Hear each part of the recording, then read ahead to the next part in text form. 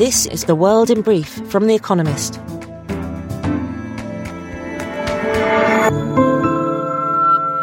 Our top stories. Stock markets rallied after annual inflation in America eased slightly in July, dipping to 8.5% from 9.1% in June. Markets are hoping that the Federal Reserve will now temper its interest rate increases. The Nasdaq Composite Index gained nearly 3% on the news and closed more than 20% higher than its nadir in mid-June. Asian stock markets also rose during early trading on Thursday. Satellite images of Saki Air Base in Russian-occupied Crimea show 8 destroyed fighter planes, thought to have been damaged by explosions reported on Tuesday. Separately, Russian-backed separatists claimed control of Pisky, a town in Donetsk, where fighting there has intensified as Russian forces seek to capture the region. Meanwhile, Ukraine accused Russia of using the Zaporizhzhia nuclear power plant, the country's biggest, as a shield for attacks. The country's Security Council will hold an emergency meeting on Thursday to discuss the issue. A wildfire has scorched thousands of acres of forest in the Gironde region of France, leading to the evacuation of thousands of residents. The conflagration was described as a monster by firefighters, who continue to battle it. Local temperatures are very high and are expected to remain so for several days. France is in the grip of its worst ever drought. China and South Korea clashed again over an American anti-missile system. China claims radar from the Terminal High Altitude Area Defense System installed on South Korean territory could be used to spy on it and wants to restrict its use. South Korea says it is necessary for defense against North Korea. In 2016, a dispute over the system led to a Chinese boycott of South Korean goods. Kim Jong-un declared that North Korea has overcome the outbreak of COVID-19, which it finally admitted to in May. Meanwhile, the dictator's sister said Mr. Kim was among the almost 5 million North Koreans who suffered from a fever. The country never provided the numbers of actual COVID cases.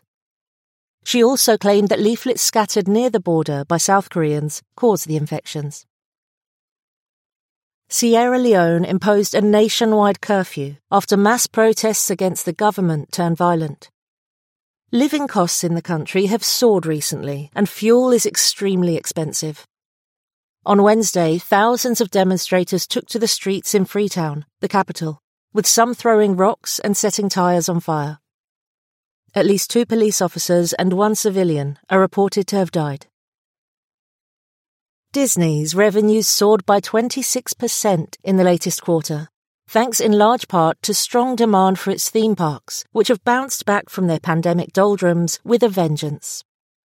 Disney Plus, the company's streaming service, also added millions more subscribers than expected.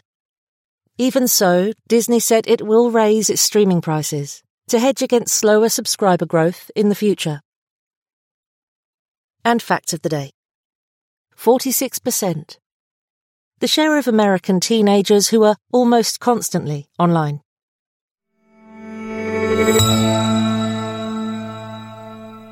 And now here's a deeper look at the day ahead.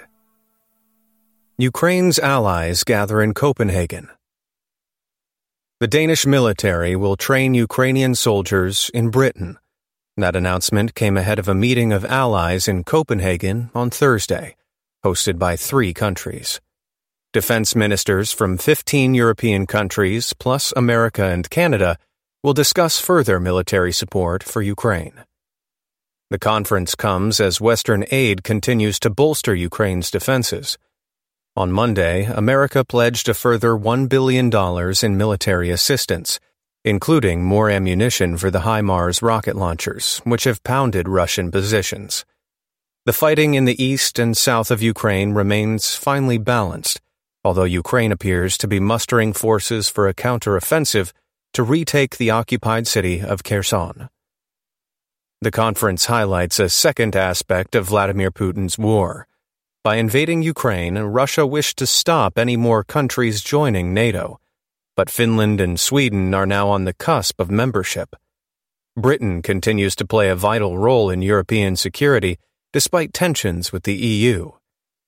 Mr. Putin's invasion has transformed Europe's security architecture, just not as he would have hoped. When the Chinese chips are down. China's most advanced chipmaker, Semiconductor Manufacturing International Corporation, SMIC, reports its second quarter results on Thursday. Amid signs of a slowdown in the chip market, they will be closely watched by both investors and politicians. Computer chips are important for everything from washing machines to cars to cruise missiles and fighter jets. China has long held ambitions to build a cutting-edge chips industry. But American sanctions, begun under Donald Trump and continued by President Joe Biden, are designed to deny China's access to the latest chip-making technology. In July, it emerged that SMIC had worked out how to make advanced 7-nanometer chips. Smaller components mean better chips, though the figures bear little relation to the physical characteristics of the chips themselves.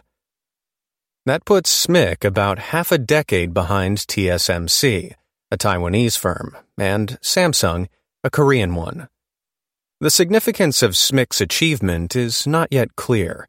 It may be that only some components of the new chips have been shrunk. And without access to the latest extreme ultraviolet lithography tools, made in the Netherlands, it is unclear how much further SMIC can push its products. An electric vehicle startup slows down. Rivian's promise of powerful green electric trucks was so thrilling that nearly 50,000 people placed an order before any had been delivered. The firm became a Wall Street sensation in 2021. Its valuation zoomed above $100 billion in the biggest IPO of the year. But its shares have crashed by nearly 2/3 this year, and its second quarter earnings, due on Thursday, will demonstrate more braking than accelerating. Rivian's problems are familiar. Supply chain woes and high inflation are leaving the company unable to meet sky-high demand. Other electric car-making startups, such as Arrival and Lordstown Motors, are also struggling. Despite Rivian's impressive order book, which has 90,000 customers waiting, in the first quarter of the year, just 2,553 trucks rolled off its assembly line. It chalked up a $1.6 billion loss. Now it is facing a cost crunch, obliging it to lay off 6% of its workforce.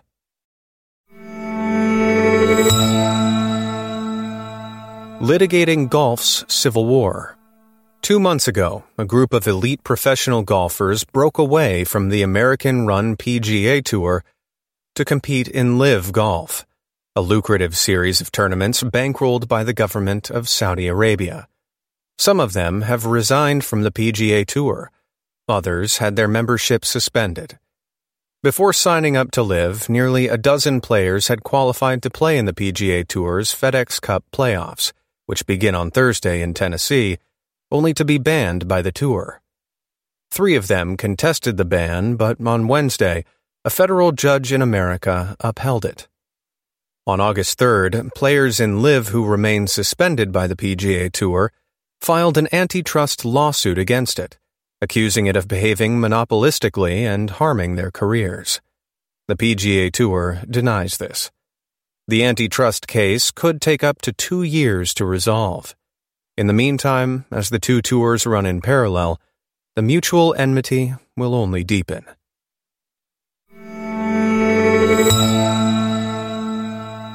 Televising Indian matchmaking. Love has no off-season, declared Netflix in March, as it announced a lineup of 8 reality dating shows. Among them was a second season of Indian matchmaking. The show, which has just been released, features Seema Taparia, a charismatic, quote, marriage consultant from Mumbai, who uses profiles, like those on dating apps which she calls, quote, biodatas, and astrology to pair up singletons in India and its diaspora. The first series, also directed by Smriti Mundhra, a filmmaker who met Miss Taparia during her own quest for love, intrigued foreign audiences unfamiliar with Indian family values and arranged marriages. Despite complaints about its roster of wealthy, high-caste, heterosexual subjects, Indian Matchmaking was nominated for an Emmy last year. Having succeeded with this coupling of tradition and reality television, Netflix will soon be serving up Jewish Matchmaking, in which a matchmaker known as a shadchan introduces hopefuls in America and Israel.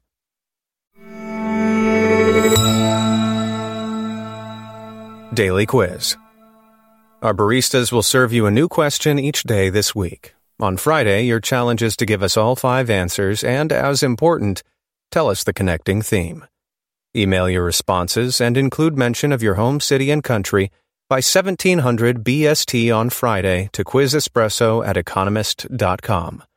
We'll pick randomly from those with the right answers and crown one winner per continent on Saturday. Thursday. Which Australian conservationist and television personality was killed by a stingray in 2006? Wednesday. Which novelist wrote Heart of Darkness, a book loosely adapted as the film Apocalypse Now? Finally, here's the quote of the day from V.S. Naipaul, who died on this day in 2018. My life is short. I can't listen to banality. That's the world in brief from The Economist, available 3 times every day of the week. You can also hear interviews and analysis from our journalists, including our current affairs podcast, The Intelligence, on your podcast app. And subscribers to The Economist have access to each week's full edition in audio. Just download the Economist app to start listening.